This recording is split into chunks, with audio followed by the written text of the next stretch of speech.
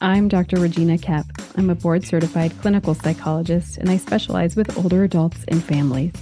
I created the Psychology of Aging podcast to dispel myths about aging, destigmatize mental health for older adults, and improve access to mental health care.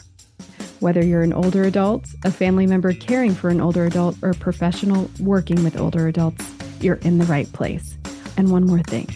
If you're a licensed mental health provider like a social worker, psychologist, counselor, therapist, or an aging life care expert or certified care manager looking for continuing education focused on mental health and aging, simply go to mentalhealthandaging.com to learn more about how to earn your CEUs. All right, let's jump into today's episode. I started out in psychology as a generalist. I wanted to be a generalist, to know how to treat lots of different psychological concerns and problems.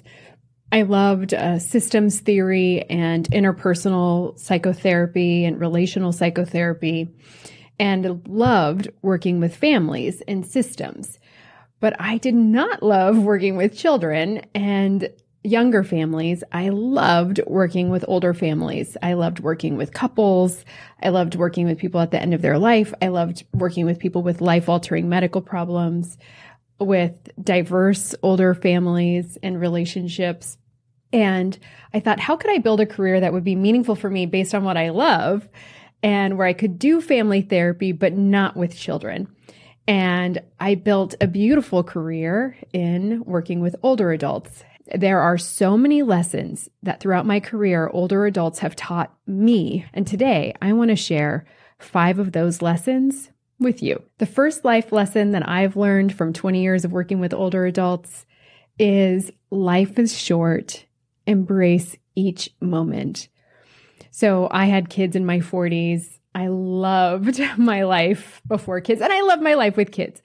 But it really took me some time to love parenting. And this idea from older adults that life is short, embrace each moment, really helped me to say, like, when I'm frustrated and overwhelmed and need some time for myself and my kids are at me, I think, okay, this is a moment that I'm really going to wish for and long for down the road. What's the moment here that I can embrace? So last weekend, my husband was out of town and I was with the kids for several days, and it was just a lot. I have a 6 and an 8-year-old.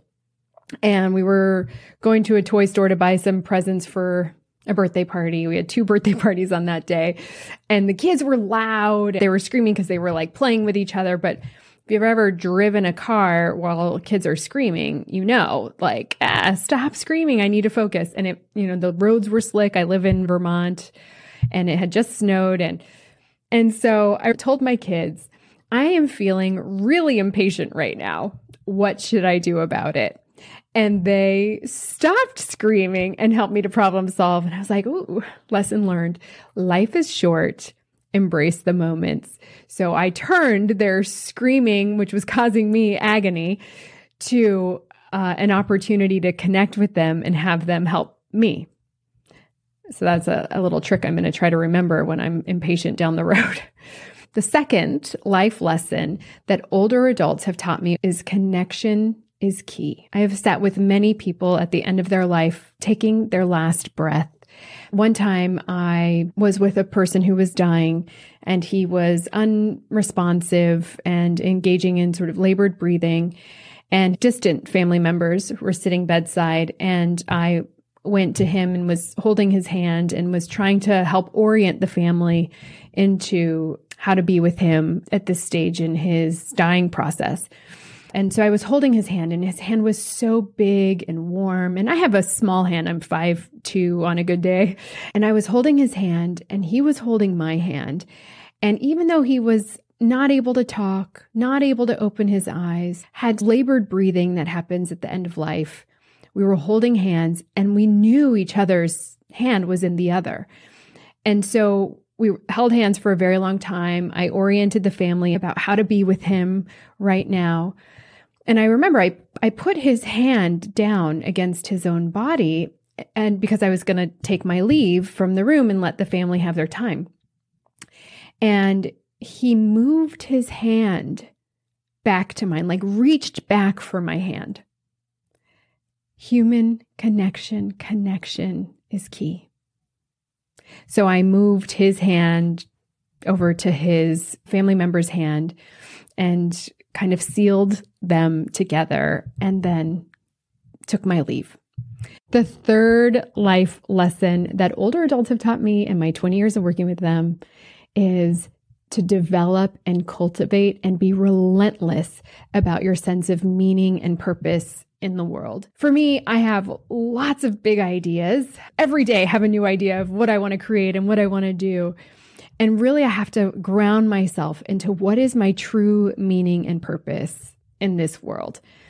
For me, that is a lot of healing and promoting a sense of health and well-being, a sense of connection, creating an impact focused on health and well-being in the world. That might take different shapes and forms, but that's ultimately what it is, that I want to be a part of a healing process for myself and for others. I was putting together a presentation, and I like to look for images and stories and pictures to inspire people. I found this image of a woman who was 73 on top of a Habitat for Humanity house, pounding in the frame of the roof of a house. And this woman had like really cut arms and was really healthy on top of this roof. My impression was that she had this sense of meaning and purpose, that part of her meaning and purpose was to serve and to ensure that people had housing, that she was active and engaged in something that was of service and was part of providing health and wellness to other people, shelter to other people.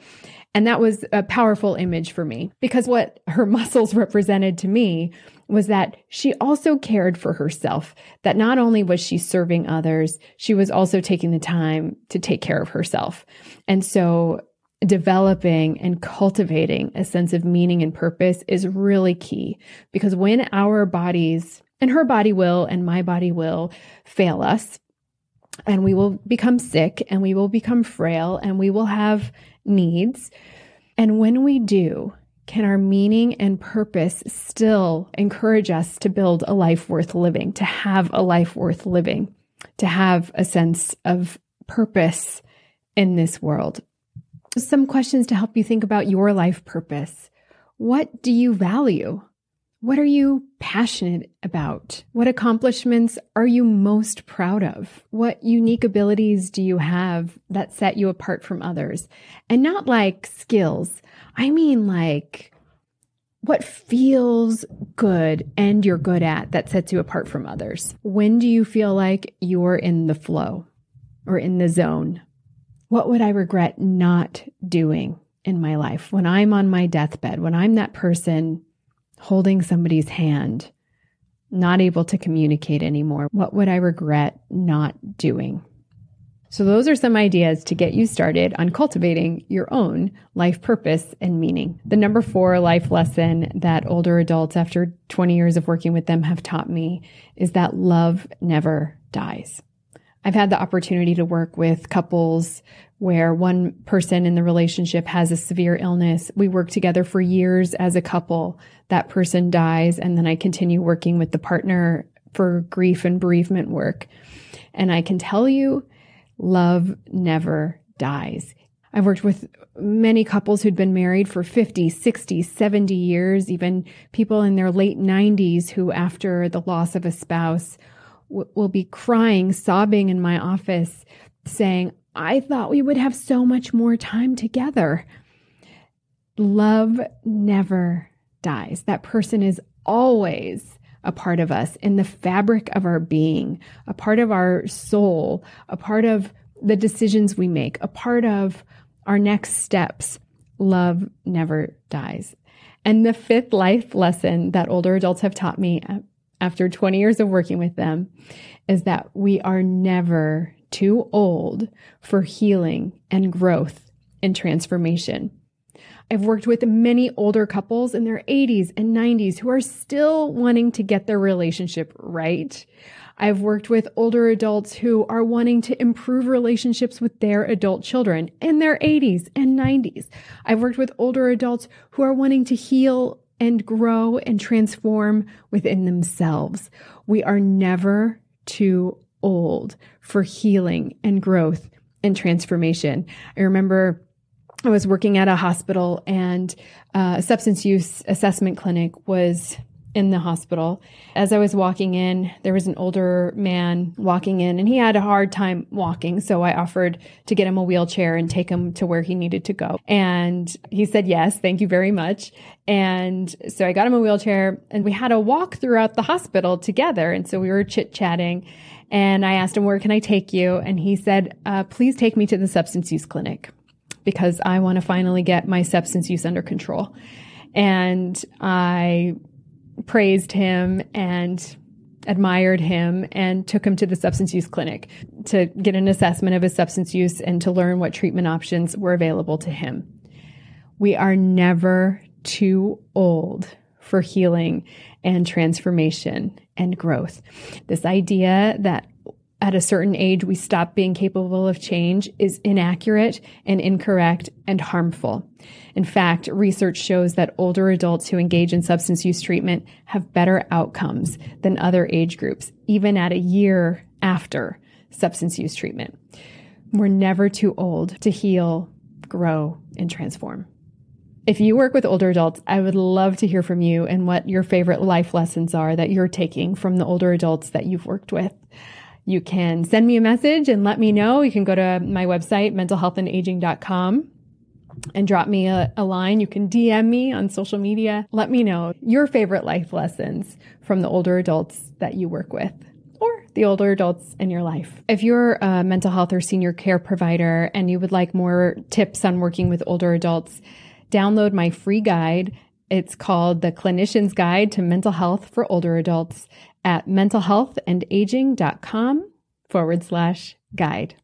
I built the Center for Mental Health and Aging based on that last life lesson because I believe that every person at every age is worthy of healing and transformation and love.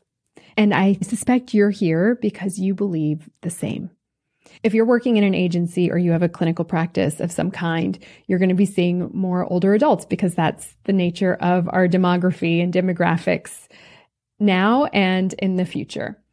And so if your staff or you would like training on working with older adults to adapting your practice to include ethically responsible, clinically sound resources for working with older adults, check out our resources at mentalhealthandaging.com or message me at mentalhealthandaging.com and let me know how we could work together to provide a training for your staff. All right. I'll see you next week. Bye for now. That's all for today. Just a reminder, if you're a licensed mental health provider looking for continuing education focused on mental health and aging, simply go to mentalhealthandaging.com to learn more about how to earn your CEUs. Calling all mental health providers. Have you been feeling ineffective, stuck, or unsure of how to best help your client with memory loss? Well, it's not your fault. Most therapists haven't had any training in addressing memory loss or cognitive changes in therapy. But I got something for you. In my free 10-minute video where I walk you through 5 steps for helping your clients presenting with memory loss, you'll learn the difference between memory loss and mental health concerns for older adults and how to help. Get this free training and a bonus workbook that you can start using in your clinic today. Simply go to www.mentalhealthandaging.com/clarity to learn more. That's www.mentalhealthandaging.com/clarity. CLARITY.